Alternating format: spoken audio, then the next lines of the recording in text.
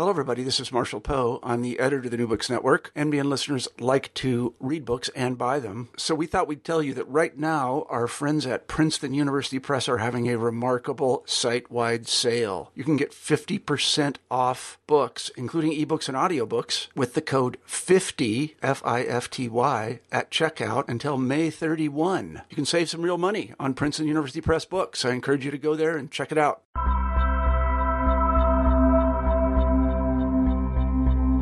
Hello and welcome to New Books in Religion. I'm your co-host, Hilary Kale. Many historians have documented the Second Vatican Council, yet virtually no attention has been devoted to the Catholics who found themselves living behind an Iron Curtain at the end of the 1940s.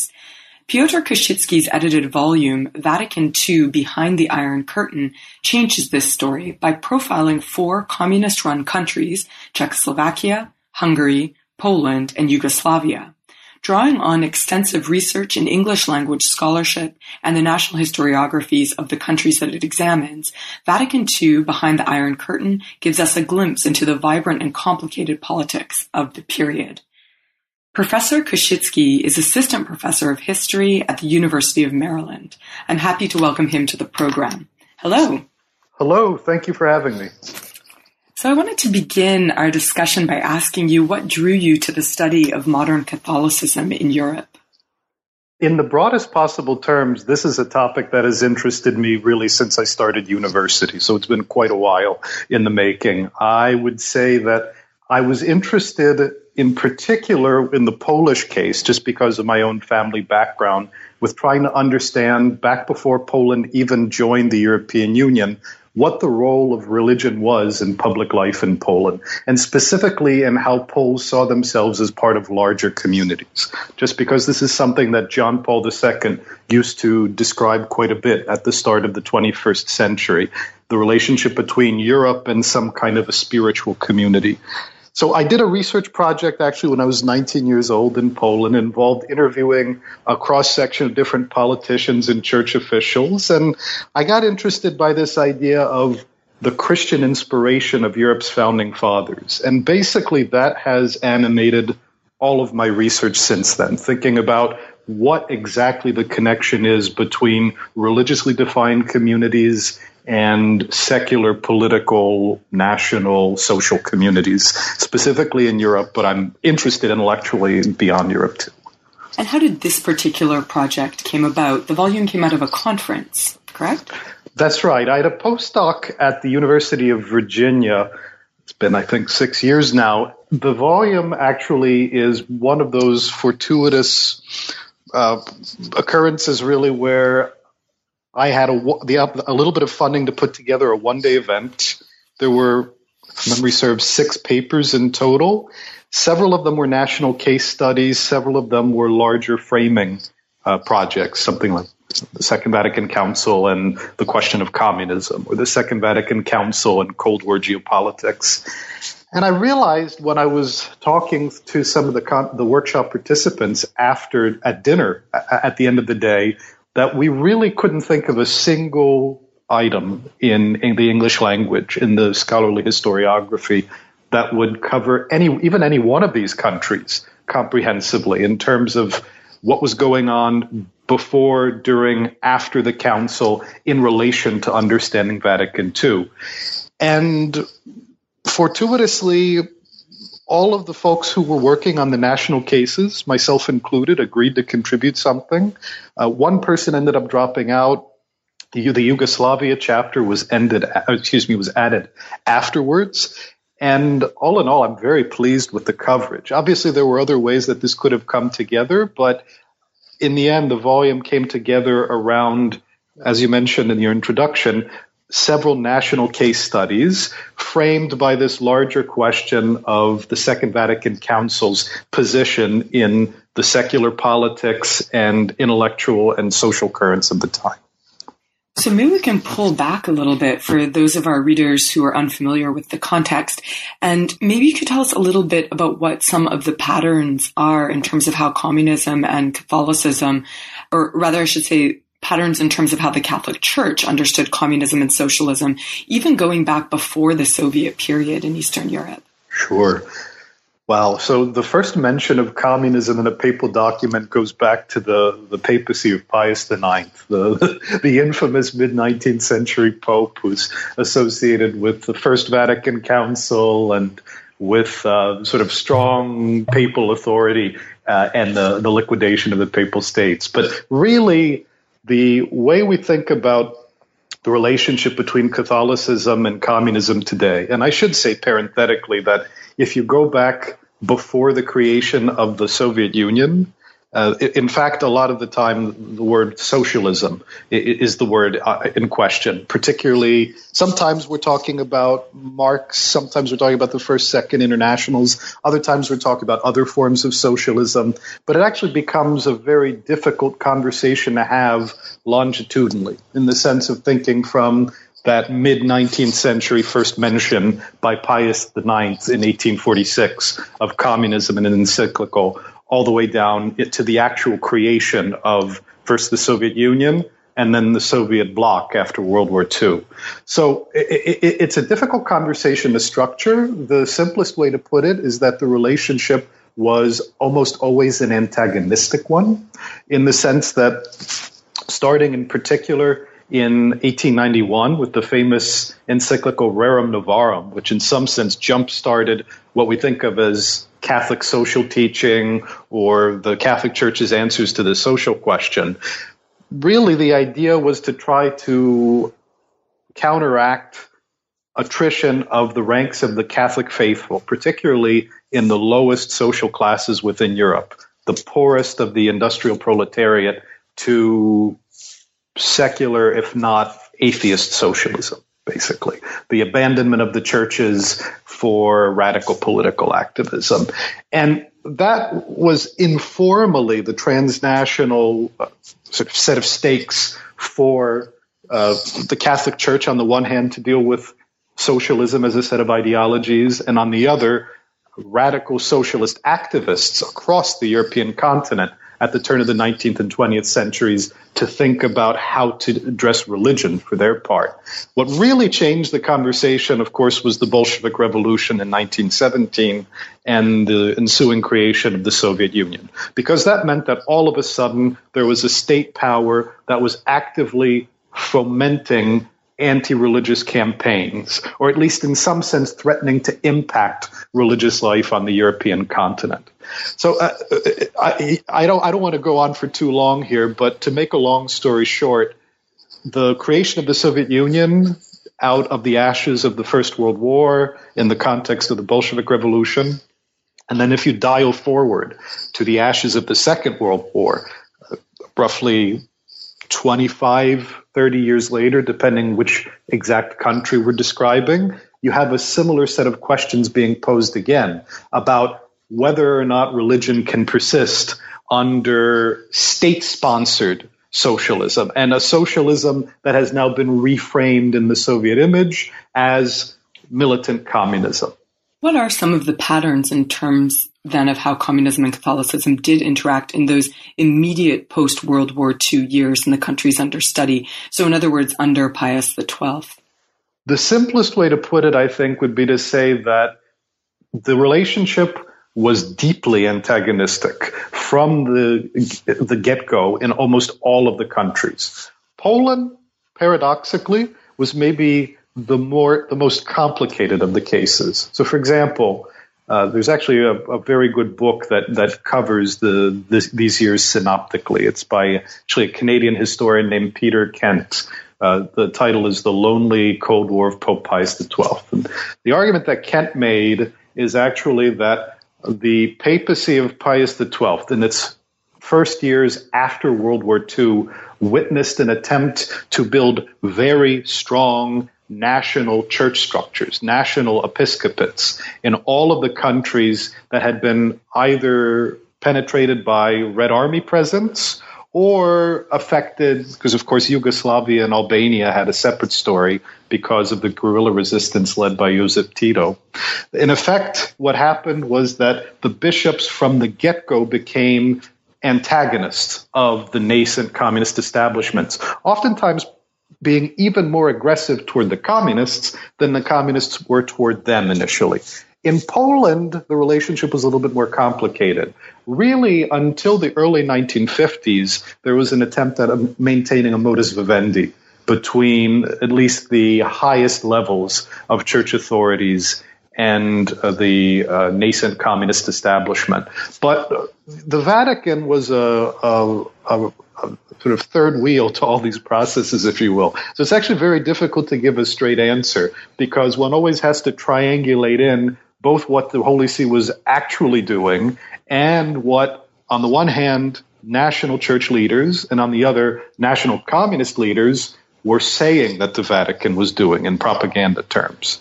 Right. And so you mentioned Peter Kent's study. What was so lonely for Pius XII? Why that title? I think it's a very shrewd title. Kent's argument is effectively that Pius XII was abandoned to some extent by the United States in terms of trying to pursue a very aggressive early Cold War effort to put his foot down and draw a line in the sand in terms of communist penetration of Catholic-dominated societies.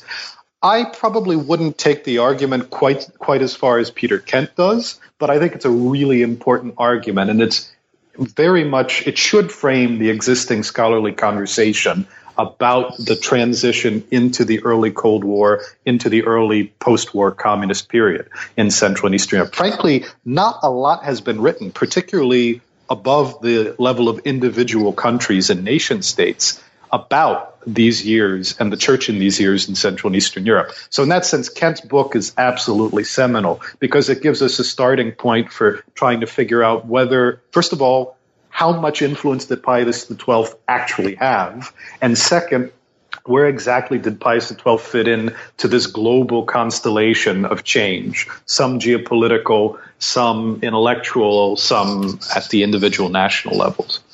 One of the major historiographic tropes, as you just noted, first of all, there's not a lot of historiography on this topic, but you do note in the volume's introduction that one of the major historiographic tropes is the idea of a church of silence behind the Iron Curtain. Can you tell me a little bit about how scholars have traditionally viewed Catholicism in this period in those countries that were behind the Iron Curtain, and also how they maybe viewed Eastern European Catholicism more generally? Well, absolutely. So there are two dimensions to this. One, I should just start by saying that the phrase Church of Silence really comes to us from Pius XII himself. That's true. I should have mentioned that. The deck is a bit stacked in terms of thinking through the idea. One thing I'll say, and this is actually connected to your question about Peter Kent's book too. Personally, I tend to think of that line in the sand that Pius XII was trying to draw, of a sort of containment policy by the Holy See, if you will, that to some extent he was willing to say that countries behind the Iron Curtain clearly were under communist rule, and there was clearly little that the Holy See could immediately affect in terms of what Catholics in those countries would be doing, just because they had to live one way or another under the reign of communists. Question was, what would happen elsewhere? So I would give that as a quick preface to whatever the Church of Silence means. In other words, for me, the Church of Silence as an analytical trope, rather than a particular phrase used by Pius XII, was always problematic because it suggested to me this acceptance of the notion of, at best, passivity, at worst, a kind of subaltern on the part of Catholic populations living behind the Iron Curtain. In other words, effectively, even if individual Catholics or small communities of Catholics were still practicing their faith, or maybe even impacting national policy in some way, in the grander scheme of things, they were muzzled. And in the grander scheme of things, they couldn't really participate actively in the life of the church, the way that Catholics, laity and clergy, have been supposed to participate throughout the 20th century, according to new papal teachings. So analytically, that's a trope that's always bothered me. And if you look back to, I have one particular article in mind here by Richard Starr from 1956 from the Catholic Historical Review. But there are plenty of others where the phrase Church of Silence comes up as a given, in the sense that scholars in the early years of the Cold War proceeded from the assumption that basically Catholics fell under the same kind of strictures that qualified Eastern Bloc countries as quote-unquote totalitarian. In other words, that there was no autonomous space for collective action. If you had that kind of spiritual fortitude on your own, you could maintain your own belief. Maybe you could maintain it within the household. But in terms of meaningful social structures, religion was deeply limited in terms of what could actually achieve. I just don't think that's true. And I think a lot of recent scholarship has really done a great job of taking us away from that old trope. And I think that that's actually, I mean, if I may be so bold, that was one of the things that I wanted to achieve with this collection. And I think it does show, in effect, that a lot was going on that not only reflected life, so to speak, within the individual communist countries, but shows that the Catholics there were also able to impact the larger processes within the church globally. Which is a fantastic segue to my next question, because I wanted to start talking about Vatican II, but some of our listeners might not actually be familiar with the council. What was Vatican II, and how did John the 23rd's actions differ from Pius XII's actions? The first part of that question is very easy. The Second Vatican Council was a series of 4 sessions of about a month and a half, more or less in length each, from the fall of 1962 to the fall of 1965. In other words, there were these 4 sessions, one each fall for 4 years in a row. And in between, there were breaks where there were all kinds of preparatory meetings happening. Now, as you mentioned, John the 23rd was the Pope who called the Second Vatican Council. When he became Pope in 1958, he hinted almost immediately that he wanted to call what he described as an ecumenical council. In 1958, the wheels started turning in terms of concrete preparations, and involved a massive enterprise throughout the church globally, gathering information on the state of the church worldwide, involving bishops, and also the consultation of expert theologians. Now, to make a long story short, because Vatican II, just at the broad level, there's been a tremendous amount written about it, much of it wonderful history, not to mention very intricate theological debates about Vatican II. But in the broadest possible terms, Vatican II is responsible for what John the 23rd termed the aggiornamento, or in English, the updating of the Catholic Church. The argument being that, yes, the Catholic Church is eternal, but at the same time, there are specific historical manifestations of the church that can be taken into account by individual subsets of the church community meeting either at a council, specifically the bishops, cardinals, etc., or consulting involved in the life of the council. Now, if I had to just nail out a few key bullet points, I would say, first, the engagement of the laity, right? So Catholics from beyond the classically defined ranks of the clergy. There had been, this was not new, throughout basically from the 1920s onward, there was more and more of a call from successive popes to reactivate, so to speak, the laity in their engagement in the life of the church. But Vatican II made it clear that lay Catholics have a responsibility to wear their Catholicism on their sleeve in the modern world.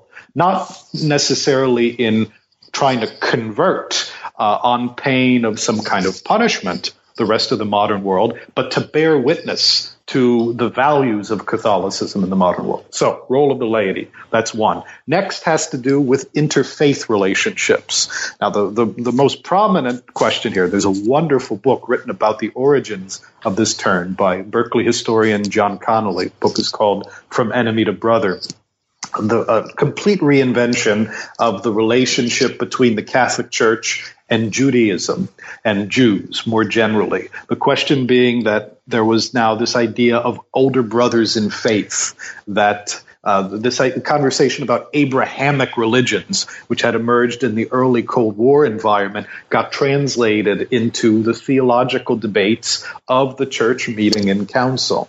And also, I'm just giving isolated examples here, but between Christian communities, Protestants, Orthodox, and how they're related to Catholics, other religions beyond the Abrahamic faiths, and so on and so forth. The most salient issue, if you will, and I'm going to sort of come to a close here about Vatican II because, like I said, I could go on, is the notion of freedom of conscience. The idea that basically the reminder that individual Catholics have a responsibility as free-thinking, acting individuals to do their own examination of conscience and to perform religion in more than just a sort of thoughtless, ritualistic form of obedience to their clergy, but really to live the life of the church. And then there are the more ritualistic elements that come out of Vatican II as well, like clergy facing congregations during Mass or the use of vernacular languages. In other words, to put it shortly, Vatican II really was, and it's been called this by any number of scholars, a revolution in the history of the Catholic Church. You had posed the second part of that question, and I think it had to do with the differences between Pius XII and John the 23rd. Do you want me to take that separately now? Yeah, maybe you could speak a little bit more to the point about the difference between Pius XII and John the 23rd, specifically in terms of the Stalinist era and then, of course, the de-Stalinizing era. So what did it mean for the countries, in other words, that we're talking about here in this book? It's a very important question. To some extent, there's a political valence to that question, and I don't mean a left-right political valence, but there is plenty of controversy around Pope Pius XII. Most of it has to do with what he did or didn't do during World War II, specifically in reference to the Holocaust. But Pius XII, as the Pope during the communist years, also has the potential to generate a lot of controversy. In my own research, I engage pretty heavily with this issue. The historiography is not extremely developed on it, so I don't want to jump the gun in terms of trying to impose my own thoughts about Pius XII. But what I will say is that traditionally, particularly by a lot of Catholics on the ground in Central and Eastern Europe, John the 23rd was seen as a welcome change, as someone who was interested in the daily life of Catholics everywhere. What I mentioned before about this Church of Silence idea, or this policy of containment by the Holy See of Pius XII, if you will, John the 23rd didn't agree with that at all. John the 23rd, even without getting into the theological differences between them or the style differences in how they govern the church, one thing you can say immediately is that after Pius XII's death, the church shifted from basically having more or less written off Catholics behind the Iron Curtain to practicing an active, we use the term from the later German process here, Ostpolitik, an Eastern politics of the church. And John the 23rd's successor, Paul VI, built on this even more. But basically the idea was that it wasn't enough just to let Catholics do whatever they could in countries that were run by communists.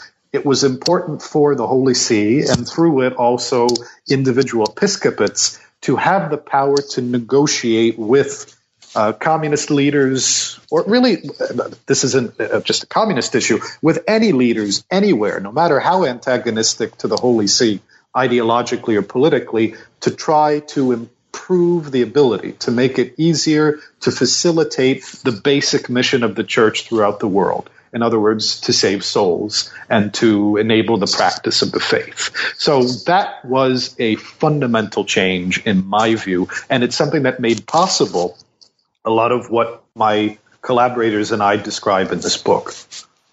You noted before when you were talking about the council the importance of a few different bullet points, as you said. One of them was freedom of conscience, which, as you mentioned in the book, is extremely important for the bishops as well as presumably the laity in those countries under study here behind the Iron Curtain. Were there other important council documents or ideas or documents issued after the council that were especially important in your discussions with your colleagues as you were formulating this book? Let me refer maybe more to issues, just because some of the issues produce multiple documents. I will say, first, the relationship between Catholicism and other Christian churches. On the one hand, Eastern Orthodox communities. On the other hand, Protestant communities. There is a dimension, to some extent, the question of the Catholic Church and Judaism factored into our discussions, although actually it's less present in the book itself, for a variety of reasons. But really, I would say interfaith relations, absolutely crucial. Freedom of conscience is important just because we're talking about religious life in countries that actively push unbelief as ideology would be too strong, but as a norm, if you will, socially and culturally. So in that sense, freedom of conscience implies not only the freedom to choose a belief system, but also to reject religious belief, so to speak. So that's why we really prioritize that to some extent.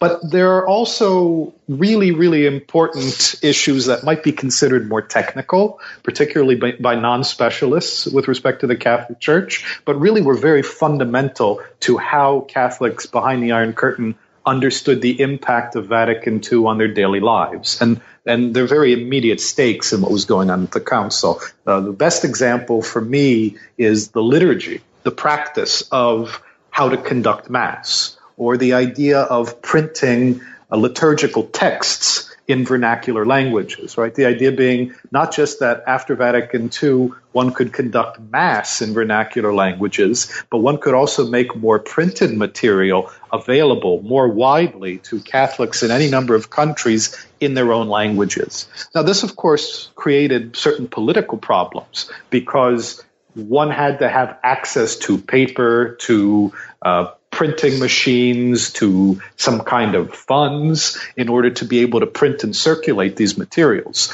So there was a political valence even to issues that one might regard as pretty technical from the outset, but they were absolutely crucial. So now I would say that there are these two very different levels. There's the broad conceptual level about how communities interact with one another and what the horizon lines are for the Catholicism's place in the world. And then there's the nitty-gritty of everyday life. And both of those levels were quite relevant to our discussions.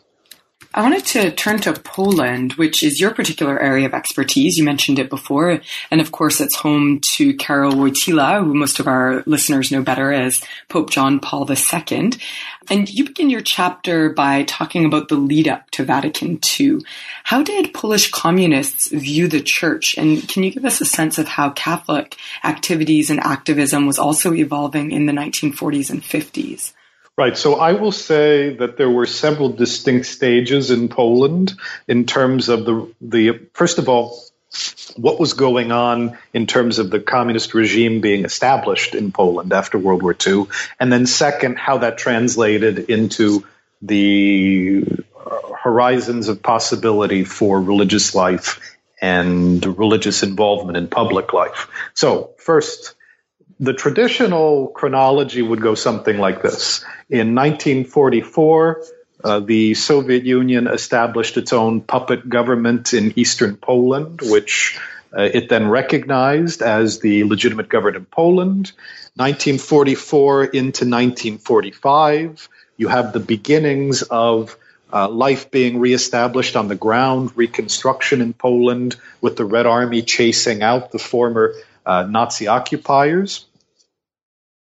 44-45 to 1948 are years of reconstruction. That doesn't mean that everybody is working side by side as brothers in arms, but it meant that there was enough to do and enough practical complexity to the material reconstruction alone, even before getting into political reconstruction, that Catholics were given a reasonably wide berth. And I don't just mean here in terms of going to church or rebuilding their churches. I mean also in terms of creating Catholic youth organizations or reading groups or journals of their own. One of the most remarkable things for me as a scholar of Polish Catholicism is to reflect on the fact that actually for almost the entirety, I mean, depending on how you classify them, actually for the entirety of the communist period, there were independent lay-run Catholic journals in communist Poland. Now, there is some political complexity there that would have to be teased out. Some of them were actively collaborating with the regime. But the bottom line is that there were places for Catholics to go and wear their Catholicism on their sleeves as folks wanting to rebuild Poland and take a part in public life until the advent of Stalinism. And that's typically dated to 1948, 1949, 1948 right into the mid-50s. And I would say here 1955 or 1956, that's Stalinism. And that doesn't mean that everyone gets imprisoned right away or that everything gets shut down right away. In the case of some of the elements I mentioned before, the process is more gradual.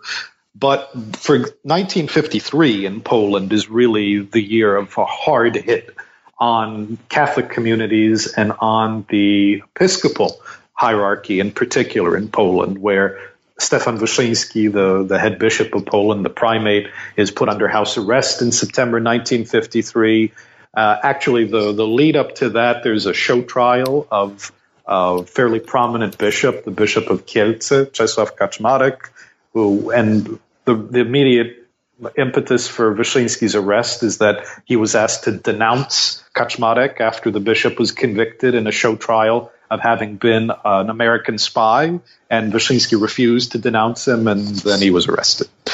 So the other side of that coin, let me say two things. One is that Poland is actually quite distinctive. As I mentioned before, when you were asking me about what was going on immediately after World War II in each of these countries, the head bishop Wyszyński, first of all, he was arrested in 1953. Now, he only became head bishop in 1948. He was relatively young. He really bent over backwards to try to come to an understanding with the communist regime. But he was never put on show trial. In fact, it wasn't publicly disclosed that he had been arrested, only that he had been stripped of his functions as primate.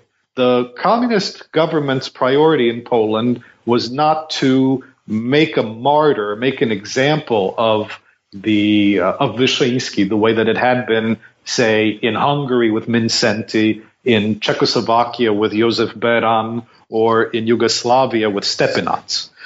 Poland was very different in this respect. So I don't want to make it sound like the communist authorities were having a very pleasant relationship with the Episcopal authorities, but Wyszyński suffered considerably less than his counterparts in the other communist countries. The second issue is that the national Episcopal hierarchy wasn't shut down. It wasn't even totally co-opted, unlike, for example, in Hungary after Wyszyński's arrest. And Wyszyński, in the fall of 1956, simply walked out of house arrest and went right back to being primate in his day-to-day exercises once de-Stalinization was underway. So, in some sense, Stalinism in Poland, on the one hand, clear consequences and very brutal repressions, particularly for lower-level clergy who had been involved in resistance activities in World War II, or laymen who were trying to organize some kind of political activities in the 1940s. On the other hand, there was a lot of wiggle room, to put it casually, for Catholics who wanted to stay Catholic in their public practice, as long as they didn't stick their necks out too far. So in that sense, Poland is kind of a story of paradoxes, because it's the most Catholic country, so obviously the communist authorities had to pay attention to the Catholic Church. Maybe to some extent that explains why, even though it was a very repressive experience overall, it was a far cry from the old Church of Silence story. I'm glad that you mentioned how very Catholic Poland was, because something you mentioned in the book, and it struck me, is, of course, Poland's population was in fact more Catholic after the Second World War than it had been at the beginning. It had lost its Protestant minorities as well as its Jewish minorities. So Catholicism was a force to be reckoned with, perhaps before the First World War too, but certainly afterwards.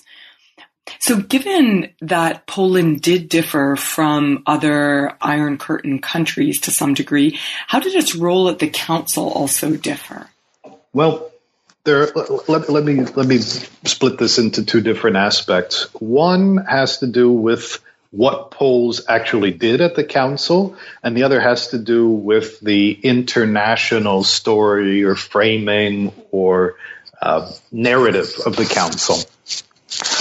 Start with the first one. Poland had a lot of bishops who were able to go to the to the Second Vatican Council. If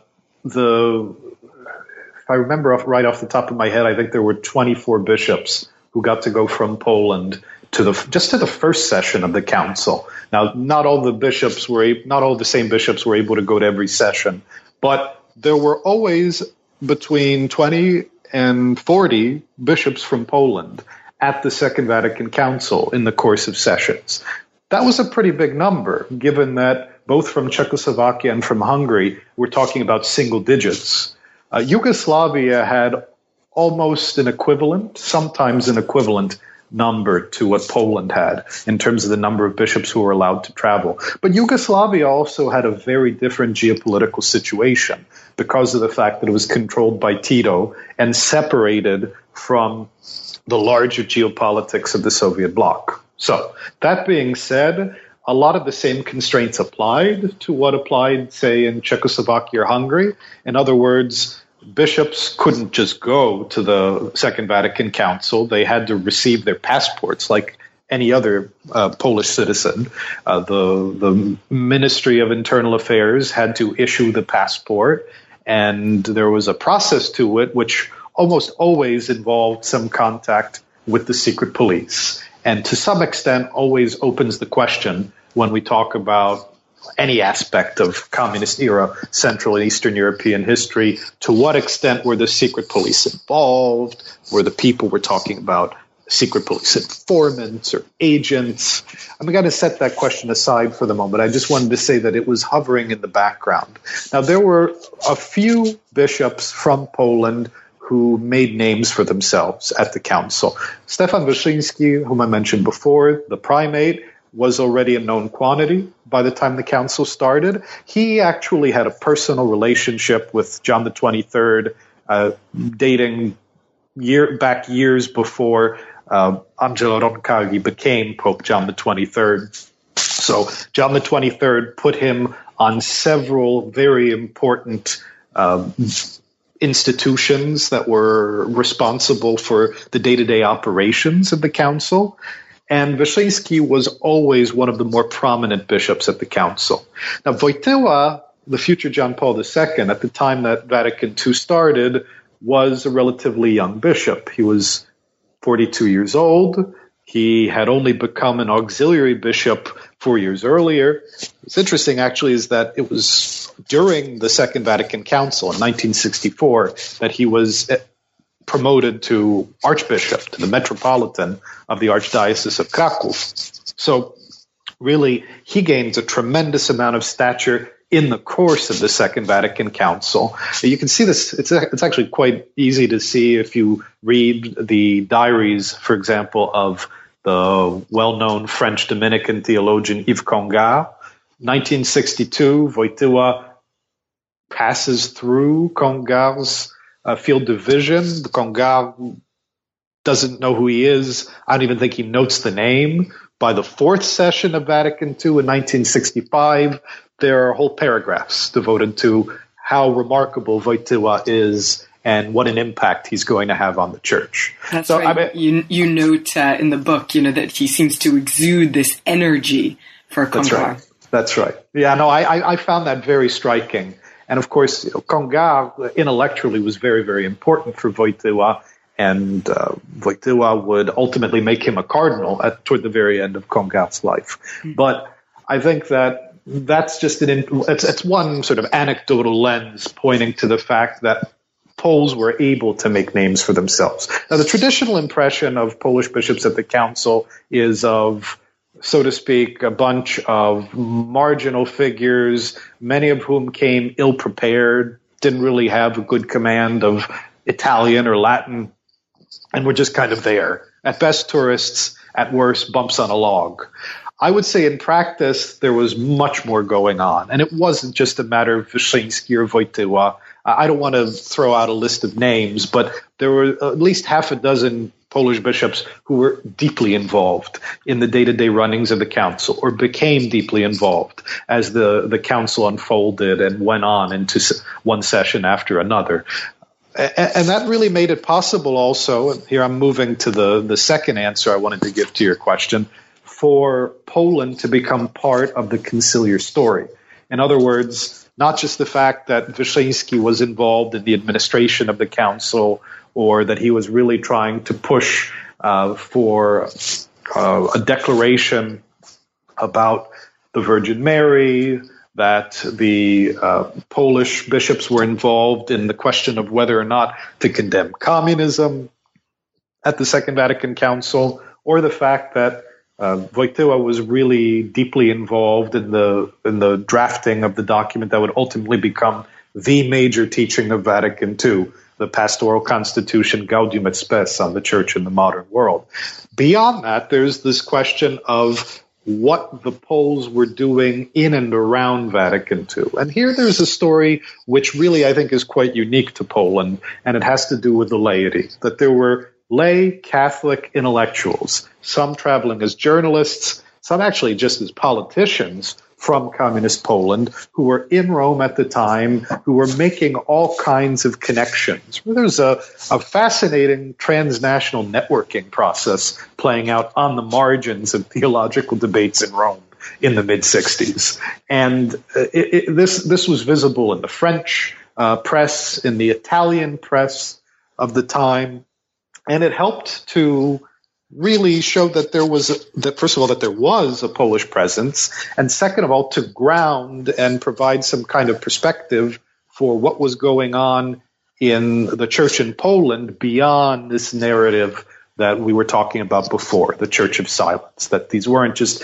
benighted Catholics who were incapable of claiming agency for themselves within the church, but they were able to come to Rome and do something and then translate whatever was going on at the council into some kind of wider consequences for the church and for secular politics. I want to get back to those laity that you were talking about in just a moment, but before that, could we go back to Wyszyński and talk about what his priorities were for the council? You mentioned, for example, a declaration about Mary. There was the question about the German territories. What was he really interested in? What was he hoping his bishops would vote on as a bloc? So there's a lot that I could say. There's actually some wonderful work that's been done by the sociologist Melissa Wild, and I refer to this in passing in my book, about the results of the voting by bishops from individual countries at the council. One thing that struck me, this is all by way of preface to answering your question, is that if you look at the data that Melissa Wild has gathered, you find that a lot of what the bishops said they did, or what Wyszyński had instructed the bishops to do, they didn't necessarily do. Right, I love that. Specifically, this has to do with the teaching on the Virgin Mary, where Wyszyński, one thing I will say about Wyszyński and Wojtyła in particularly the communist era were often, for propagandistic reasons, presented as being at loggerheads with one another. The story was much more complicated than that. Of course, there was a generational difference. Wyszyński was 19 years older than Wojtyła. There was a difference in terms of their educations. But the salient point is that both of them had Marian awakenings. Both of them were incredible devotees of the Virgin Mary, and they proceeded in complete lockstep on this. But if you look at the data, you find that actually the data was much more differentiated in terms of how the Polish bishops on the whole voted with respect to the Virgin Mary. That was the single overriding priority for Wyszyński. There were some more complicated factors when it comes to how, let's say, decisions about the liturgy. So Wyszyński was actually very, Melissa Wild in her work uses the terms progressive and conservative. Wyszyński was, quote unquote, progressive in terms of his teachings on the liturgy, even though he would actually be criticized quite strongly by lay activists in communist Poland after the council for apparently not doing enough to promote changes that had been made during the council. Anyway, he took a mix of positions, and I think that's one thing that's worth emphasizing, is that it wasn't just the case that bishops coming from behind the Iron Curtain were either agents of the regime and voting for progressive causes, or reactionaries who were doing everything they could to throw mud in the face of the communist agenda. It's more complicated than that. And I found this particularly striking when I was doing my research for my chapter, that the Polish bishops voted differently on different issues and clearly worked through a lot of the research and clearly listened to what was being debated at the council. So I found that to be particularly striking. Right, not tourists at all, but actually people who were indeed engaging and voting the way that they felt their conscience was leading them. Exactly. You noted before about Poland having substantial civic space for Catholic lay activists, at least compared to the other countries behind the Iron Curtain, and that some of those laities certainly were involved with the council, and they were also relaying its messages back home to Poland. Can you tell us a little bit about that? What were some of the ways that the council was being transmitted, or the information was being transmitted? What were some of the ways that they were engaging with the council? One thing that is really extraordinary about communist Poland is that, with the exception of the years 1953 to 1956, for the entirety of the communist period, there was a journal that appeared weekly in Poland called Tygodnik Powszechny, or roughly translated as Universal Weekly. And Tygodnik Powszechny, which was based in Kraków, actually one of the future John Paul II's first jobs after he finished grad school was as a columnist for Tygodnik Powszechny. So it drew laity and clergy together from all across Polish intellectual and cultural life. One of the extraordinary things about Tygodnik Powszechny is that it had a permanent journalist slot at Vatican II. So when its founding co-editor, Jerzy Turowicz, who was quite a figure in transnational European Catholic circles in the 1960s and 1970s, was in Rome. Now, at one point, he was... sorry, let me just build on that for a second. There was a column on the front page of many of the issues, not every issue, but many of the issues of Tygodnik Powszechny during the sessions of the Second Vatican Council. Jerzy Turowicz is calling from Rome. So he was just giving reports on everything that had happened in the past week in the course of the session as he was attending it. Now, in 1964, because he had affixed his name to a petition without going into the details, that had problematic political consequences for the communist regime, Turowicz wasn't allowed to go, but the regime still allowed one of his deputies to go to Rome. So there was continuity in the coverage for Catholics in Poland. Now, I will say, I mentioned before, there was there were varying degrees of cooperation or collaboration on the part of lay Catholics with the communist regime. The single organization that operated truly the entire time throughout the communist era was an organization called PAX, P-A-X. They also had a sort of a satellite organization. It was a little bit different, the Christian Social Association. These organizations pretty much proceeding in lockstep with the regime, regularly consulting with the regime on their message, and had also extensive representation at the council. But aside from that, there was also a monthly journal connected to Tygodnik Powszechny, that was based in Warsaw. It's called Więź, Bond. It was co-founded by actually the future Prime Minister of Poland, Tadeusz Mazowiecki. Mazowiecki himself didn't go to Rome, but his co-founder did and covered several sessions of the council. So there were very different perspectives playing out in terms of the message being relayed back. One thing that I have to say is that even with censorship, and of course there was censorship in the press in every country behind the Iron Curtain, Poles were remarkably well informed relative to other communist countries about what was going on a rolling basis at the Second Vatican Council. The other thing that I will say is that Poles also, and in some sense, these institutions were all connected to one another.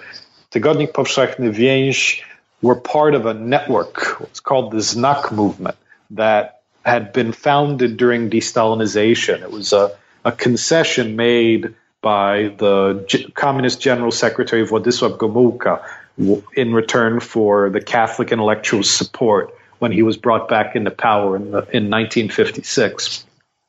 He agreed to create a circle of MPs, of Catholic deputies to the parliament, who weren't under the thumb, so to speak, of the communist regime. Now, sometimes they were punished for statements they made or initiatives they undertook. But one initiative, which I find particularly striking, was taken by the leader of this group. His name was Jerzy Zawiejski. He was a playwright and a poet who had private audiences. John the 23rd at the beginning of the council and Paul VI at the end of the council, trying on his own to renormalize relations between Poland and the Holy See, which had been broken off by the new communist authorities already in 1945. It's pretty striking to see that you have, he failed, although I think he actually did make a difference, and that's maybe a sort of separate conversation. But still, the fact that Zawiejski got two private audiences with two separate popes to militate for these issues, and particularly at his audience with John the 23rd, he conveyed personal greetings from the head of the Polish Communist Party to the head of the Universal Catholic Church. That's right. It was something like, "I hope you're in good health." That's right. You know what? I don't remember the verbatim quote, but it is something like that. It's, may you live long or something like that. Yeah, that's right. Now, unfortunately, John the 23rd died soon thereafter. He died of cancer in between the first and the second sessions, but still very striking, the kind of flexibility that the Catholic and the lay activists were allowed by the communist regime. And one thing that I just popped out at me in your chapter was the fact that there were these Catholic intelligentsia clubs. And in 1965, you noted that one of these clubs, the Warsaw Club, hosted a grand total of 1,732 meetings, along with 1,432 talks. That's right. And speaking as an academic, where it's difficult to get people to go to one talk and one meeting, let alone over 3,000 of them, this is a pretty impressive statistic. And that's in the course of 1 year. So certainly there was a lot of activity happening. And as you note, the council provided this unique transnational space for interactions and debates that were then being relayed back into Poland.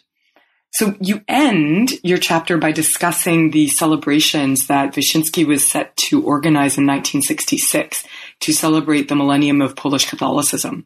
They did not go off as planned. Speaking of these kind of negotiations between the government and the Catholic prelates, what happened? Why didn't they go off as planned?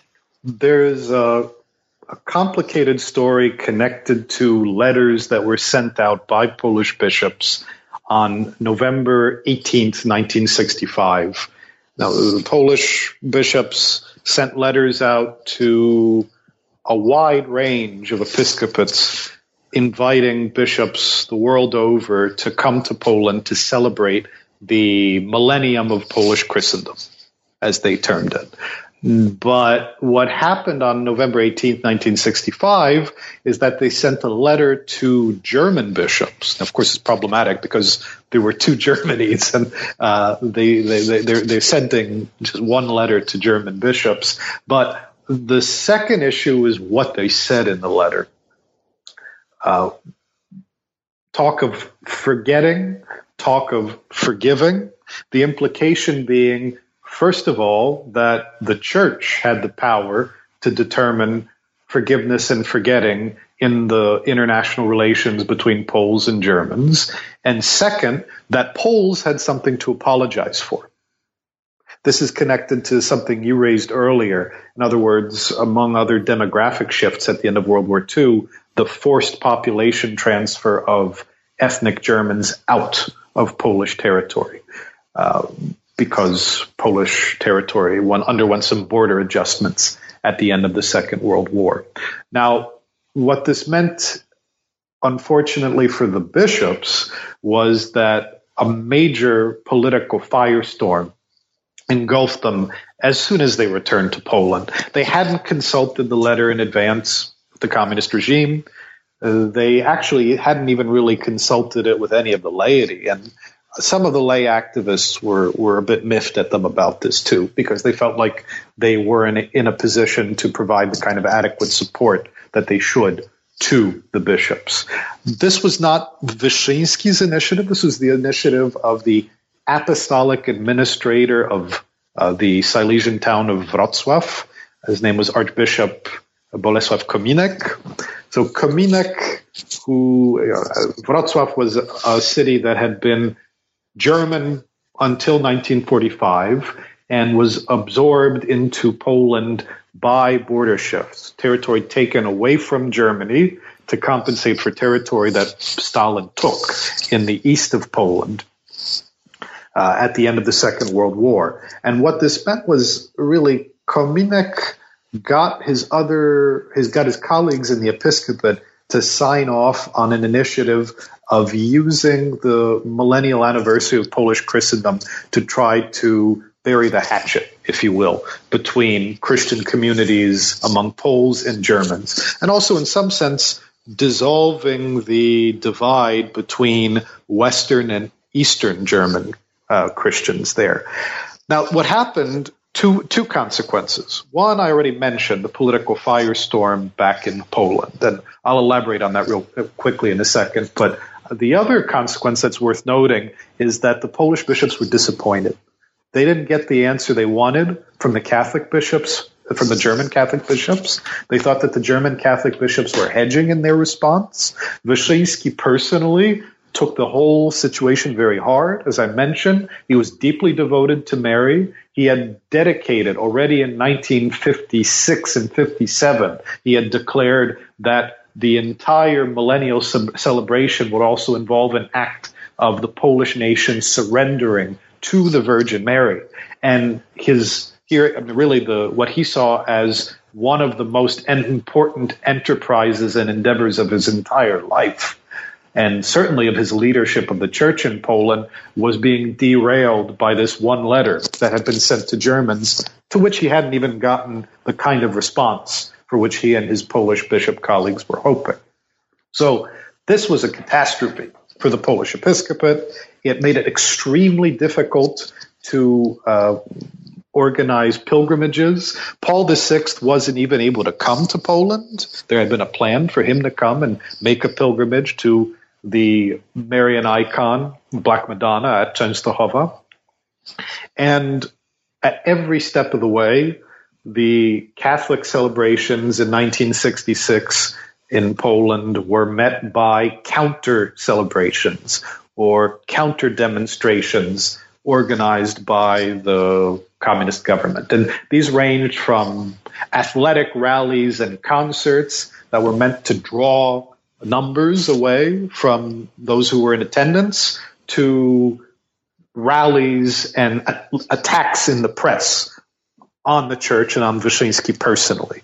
So what began as this expectation of a moment of glory really turned into a very bitter pill for the institutional church in Poland. And it also makes it very hard for that reason to talk about the short-term consequences of Vatican II in Poland. I think that's been a problem quite often in Polish historiography for decades, is thinking Vatican II in terms of its role in communist Poland, requires thinking beyond the year or two immediately following the council, because the immediate follow-up to the council was devastating for the church in Poland, simply because of this issue connected to the millennial celebration.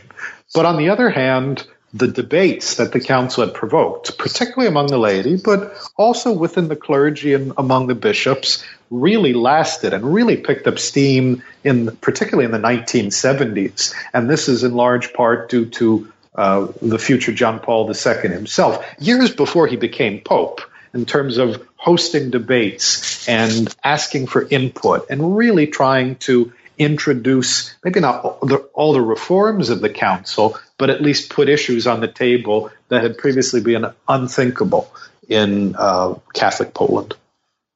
That gives us some kind of a sense of the longer history, maybe, or anyway, the longer history that needs to be written about the Vatican Council in Poland. So what's next for you? Is that a story you're writing about, or are you working on other things now? That's a great question. Thank you. I actually am just wrapping up. Well, I've just wrapped up, actually, 2 books, one in Polish, one in English, both of which deal to some extent with an earlier period. Really, I have had a long-term project for years trying to understand the relationship between French Catholic thought and Polish and Catholic thought, and how that relationship impacted the Catholic Church more globally. What I ended up doing was writing in Polish a book about how French Catholic thought created this new set of practices within the Polish Catholic laity after World War II, despite the emergence of the communist regime. Whereas in English, I wrote a book that's coming out in September with Yale University Press that focuses on the larger implications of ideas of the human person, of a revolution, of what it meant for Catholics to try to coexist with Marxists, and maybe to try even to play off of one another, even in the worst years of Stalinism, to try to solve problems that had been plaguing the Catholic Church since the dawn of the Industrial Revolution. I mean, that book, in some sense, really ends with de-Stalinization in 1956, the discrediting of some of the Stalinist debates, but also the selection of themes like the human person or human rights emerging out of that, social revolution as themes for the Catholic Church to pick up. Now, I'm definitely very interested in going beyond 1956. I've just finished an article about what I call the Catholic 1968, the idea that there's an immediate afterlife to the Second Vatican Council that created a space for Poles to play a serious role in the globalizing of the Catholic Church. Because after all, after Vatican II, and I know we haven't talked about this at all, after Vatican II, one of the major issues facing the Church was dealing with the consequences of decolonization and the construction of durable communities that were linked with one another, that were strong in themselves, and also linked with the traditional, with the Church's traditional base on the European continent, but across Africa, across Southeast and Eastern Asia, across Latin America, sort of bringing all of these various territories together into a genuinely global church. And this is where we get into conversations about international development, international solidarity, as well as the infamous 1968 encyclical Humanae Vitae, banning contraception or reiterating the Church's ban on contraception. I think all of these are part of the long-term consequences, both of the story that we've told in this book about Vatican II and of the story that I was exploring about the experience of Catholics in communist Poland brought to bear by 1956 for the larger global story of the Church. So there's a lot more to be said. I'm going to try to read this forward at least until the end of the Cold War in my subsequent work, and we'll see where it takes me. Thank you so much. That sounds fascinating, and hopefully our listeners will not only pick up this volume, but now they have homework ahead of them. In September, they've got your new book out, and if they don't yet speak Polish or read Polish, they're going to have to learn, because clearly there is lots more to read from you in Polish as well as English. Thank you so much for taking the time to chat with us. Thank you. It's been my pleasure. I appreciate it.